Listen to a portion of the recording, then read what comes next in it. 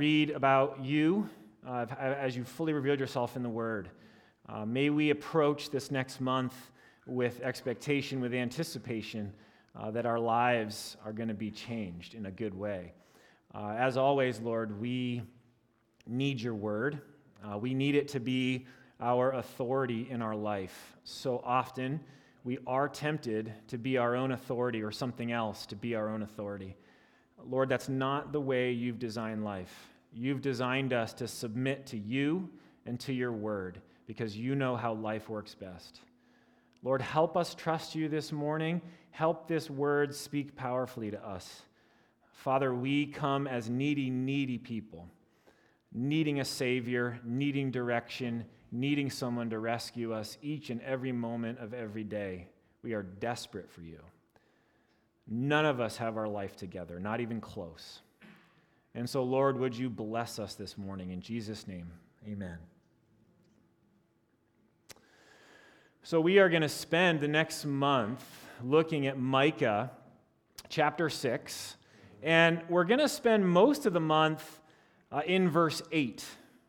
Which is a famous verse, which says to do what is right, to love mercy, and to walk humbly with your God. This is what your God requires of you. It's a famous Old Testament verse. And so each week, Bjorn and Sam are going to unpack more of what that means in our lives, more of how we actually live that out, the hope we have to actually live that out.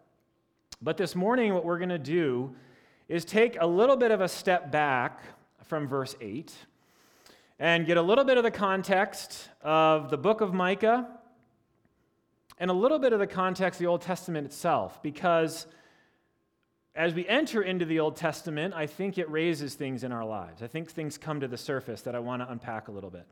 As we have a little bit of an introduction and overview, I think it's going to help us in the next few weeks to appreciate more and to understand more what's going on in Micah 6:8 and how we can actually apply that to our life. So we didn't want to jump right in to unpacking 6 verse 8. We wanted to step back a little bit. We also encourage you guys over the next month on your own, in your own quiet times, read through the whole book on your own with your family. It's not a super long book, and I think because we're not reading the entire book as we normally do with some of our sermons, and just focusing on one verse in particular, I would encourage you guys to read that throughout the next month, just so you can have better understanding as you come in on Sundays to hear. I want to start with an observation and a clarification. So observation, clarification, that I think is going to help us rightly think about the book of Micah and about any Old Testament book, for that matter, that we read. If we're honest, and I've observed this in my own life and in the lives of people I know well, when you pick up your Bible, or when you pick up someone else's maybe, or look at someone's Bible, and maybe this is just me, but maybe some of you will relate to this. I've noticed that the Old Testament, which is about 4/5 of the Bible, the ends of the pages that you can see on someone's Bible or your own, they tell a story, actually. In most Bibles, I think, in our culture, the first 4/5 are pretty clean and pristine. The last 4/5 of our Bible, if you guys know what I'm talking about, the end of the pages, they tend to be more wrinkled and more ruffled. And the way paper works is the more you use it, the more you touch it. If I start messing with this, what happens to it? It starts getting a little ruffled, a little messy. If I don't touch it, it stays pristine, it stays clean. And I think if we're honest, and again, countless people I've talked to have said this is the case, and this has been in my own life too, the Old Testament is a little bit overwhelming to get into. Maybe even some of you this morning, as we're going into the book of Micah, think, oh man, okay, we're going into the Old Testament. I've heard about the Old Testament. Whenever I go in to read it, I get overwhelmed. I have questions. I've heard people say that God is cruel in the Old Testament, that he's erratic, that he's mean. And so maybe by just staying in the New Testament as much as possible, I don't have to face that scary reality where I want to believe God is a God of forgiveness, of justice, of grace, of mercy, of love, of tenderness, of gentleness. My life depends on that. If our God is not like that, all of us are in a heap of trouble. If our God is cruel, how long are we going to last as we get to know our own hearts? Half an hour? 4 hours? A day? With all the sin that goes on inside of us, how long are we honestly going to last if our God is cruel? And so avoiding the Old Testament sometimes, I think, appeases this fear that we have. This morning, I do want to clarify that that's not an accurate fear to have. If anything, the Old Testament should be celebrated, and we should spend a lot of time there, not a little bit of time. I think this plays out in our own lives too, this whole concept. I want us to think about a physical. You have your annual physical. How many of you, as your annual physical comes around, starts to get nervous? What if something's discovered? Maybe you're okay with the appointment itself because the doctor is just going to look at your physical body, but you really don't want to do the blood work. I think our human nature tends to avoid these things. What if the blood work reveals something that is not good? Just like the Old Testament reveals something about God that is not good that I now have to deal with day in and day out. I've literally several times with my physical canceled, rescheduled my blood work for that very reason, because I'm afraid of what might end up being revealed that I then have to face every day of my life. I think this same thing plays out with our kids or with our grandkids. We sense there could be something off with them, something wrong, and we don't necessarily know what it is that's going on with them. And it may be a little easier to step back and not want to actually engage it. Because what you might discover that they're wrestling with is beyond you. You don't know how to handle it. You don't feel like you have the resources internally to dwell with that, to face that reality of your child or grandchild struggle day in and day out. You don't want to necessarily know what's actually going on. And so I think our human nature, if we're honest, tends to draw back and not engage. Because if we actually engage our child or grandchildren, we may discover that the thing going on actually does crush us. Maybe it's something that they've been seeing on their phone that's just ravaging their mind. And you're realizing, I don't know what to do with this. How did they get access to that? Is it my fault? How do we live with that? How do we sit with that kind of pain? So because I think it's human nature to avoid these things, whether it's your blood work or your children, I think the same thing happens with God. Now, it's understandable in the situation with blood work in children to avoid those things. I get that. The consequences could be significant. You could have cancer. You could have high blood cholesterol. You could have issues that are significant. Your child could be doing something on their phone that is actually taking their life from this direction literally to that direction. That could absolutely be happening. But I don't think in the case of the Old Testament that what we're going to find is going to be the bad news we're so afraid of. And I don't recommend avoiding the blood tests or the things with your children, but I understand the hesitancy to do so. But the good news is, as we're going to see in Micah, is that as you go deeper into the Old Testament, as you really start to understand it, the fears start to subside. That feeling of being overwhelmed starts to subside, and you start to realize, oh my gosh, the Old Testament is just as beautiful as the New. it's this incredible preparation, this clarification of who God is, his character, that honestly, by the end of reading the Old Testament, you start to have a posture that says, I am not surprised that he sent a Savior. That is exactly what his character would do. He's not going to be cruel and make us pay for our own sins forever. He's going to take them on himself. That actually is completely consistent with what the Old Testament has shown me about God himself. It's a fitting summation. In fact, we see the exact opposite throughout the Old Testament. It's not God's character that leads to death and destruction that is on a lot of pages in the Old Testament. What actually leads to death and destruction in the Old Testament is humanity's sinful heart. What do we know from the New Testament? The wages of sin is death. So humanity's sin is what's leading to death itself. So Micah was a prophet for around 45 years. Long reign as a prophet from about 740 BC to about 695 BC. This was a pretty consequential time for the people of Israel. The people of Israel had entered the Promised Land about 1400 BC. There was a long time with people like King David, King Solomon, some really good years in there, some really hard years in there.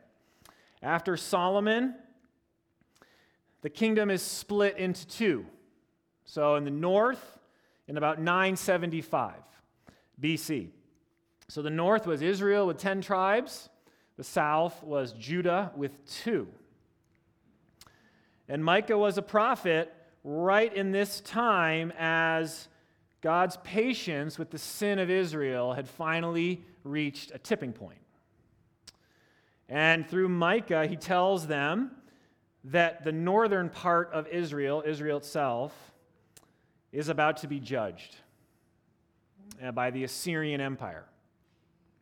And the Assyrians, of course, were known, if you know any history, for being unusually cruel as a people with how they would kill people. And so this was a pretty overwhelming concept for the people of Israel. So right in the middle of Micah's time as a prophet, Assyria comes in, overtakes Israel, defeats them, and exiles them. So they had been in the land about 700 years before they were taken out. And then the southern part would also go through a judgment 150 years later by the Babylonians, who came in and took the southern kingdom of Judah into exile. The interesting thing that you see as you read the book of Micah is there's this cycle going on throughout the whole book, the 7 chapters. There's a cycle going on where you see God say, essentially, enough. I've been patient with you. I've borne with you for hundreds of years. Keep in mind, does America feel old to anybody? Like we've been here a long time as a nation? It does to me. I got one hand over there. Yeah. It feels like America's been here a long time. I think so. But it pales in comparison to how long Israel had been a nation. 700 years God had put up with their waywardness. That's a long time. Can you imagine being patient for 700 years? Like, think about that thing that your child does that really bugs you. All right? Everyone has it. 700 years waiting. If you're a kid in the room, think of that thing your parent does that really irks you. You got it? I know kids got it faster than the parents. Think about dealing with your parents' weaknesses and brokenness for 700 years. All right? That's a lot of patience. And in the book of Micah, what you're going to see is God says, enough. You see it in chapter 1. You see it in chapter 3. You see it in chapter 5. He's saying, enough sin. I am a God of perfect holiness. The end of Micah tells us that he rejoices to show loving kindness. He delights, is another translation. He delights in showing love and kindness. That'll be our benediction this morning. He delights in doing that. He doesn't delight in sin. He doesn't delight in our brokenness. He delights in righteousness, in holiness, in goodness. Think of the 10 Commandments that he reveals in Exodus. No kingdom in that time had anything close to those types of laws for their people. I mean, think about living in a world where there was no murder, no envy, no adultery, no lust, no lying, no stealing. Would anyone want to live in a place like that? Yeah. I think God's laws are pretty awesome, if you ask me. His heart is for his people to live in righteousness and holiness. And what you're going to see in the book of Micah, not just for a day, not just for 5 days, not just for 10 years, 50 years, 100 years, 300 years, the people of Israel, us included in that, by the way, were living in sin for hundreds of years. What kind of sin was going on? Well, let's be honest. They were engaging in the same sins that the very people who were living in the promised land before them were engaging in. God waited 400 years. His patience waited 400, maybe even 500 years to kick out the people in the promised land. He said to Abraham, I'm sending you to Egypt for 500 years because my patience and my grace is going to wait that long for the sins of the people in the promised land to overflow. I'm going to give them chances to repent. I'm going to bear with them.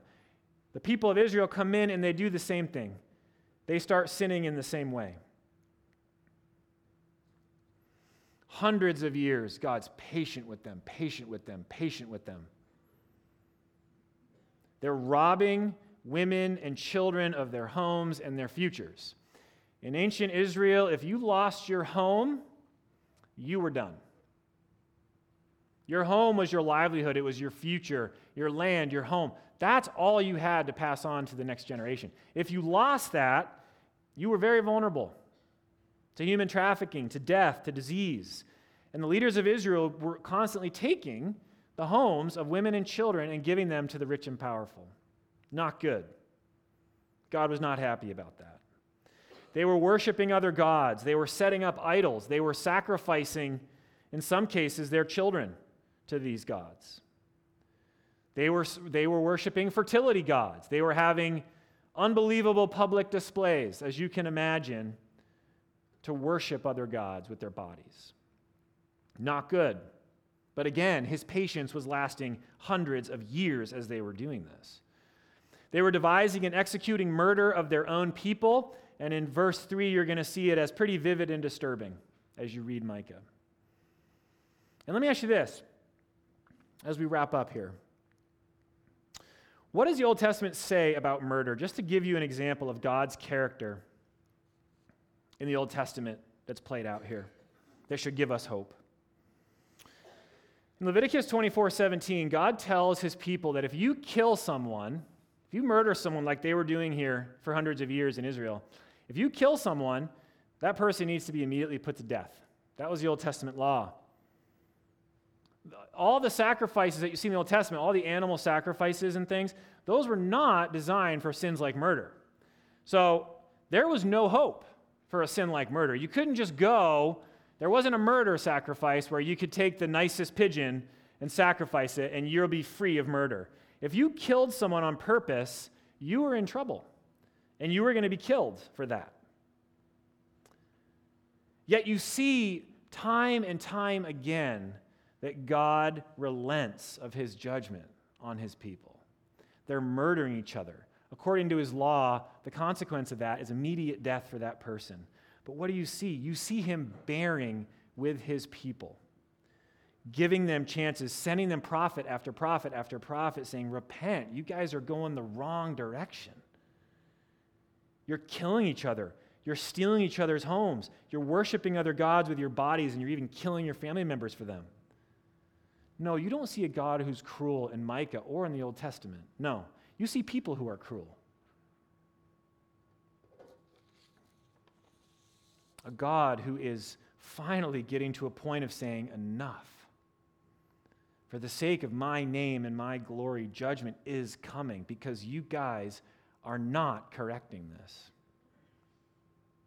Enough. And so what does this mean for us? What did it mean for us and for the people of Israel?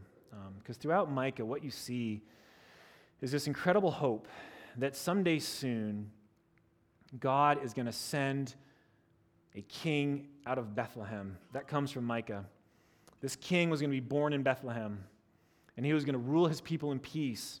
And it also says, not only was this king to come, who it says was born of Ancient of Times, Ancient of Days, this king from Bethlehem, he himself was going to be their peace.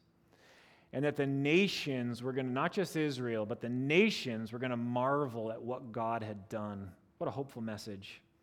That's the prophecy of the church. The day is coming when all the nations will marvel and they'll come to Jerusalem, to the heavenly Jerusalem, and they're going to worship God and say, thank you.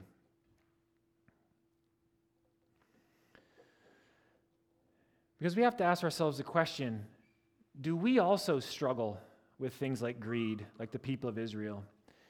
Do we worship these? Yeah, I know they're not Asherah poles, but do we? Do we worship these? Do we hate anyone in this church, in our neighborhood, at work? Do we hate people? What did Jesus say about hate of other people? It's the same as what? It's the same as murder. We all do. We all struggle with these things. And in verse 7 of Micah, they ask the question, which I think our hearts ask too. What can we bring to the Lord if we ourselves are convicted of our own sin? How can we repay him? Should we offer him burnt offerings? Should we bow before God Most High with offerings of yearling calves? Should we offer him thousands of rams and 10,000 rivers of olive oil? Should we sacrifice our firstborn children to pay for our sins? And the answer is no. In this text and in today's day, no, we don't try to pay God off. Micah 7:19 closes with this promise that God, and I think about this with the season of Lent we're in, 7:19 promises us that God is going to trample our sins under his feet. God is going to trample our sins under his feet.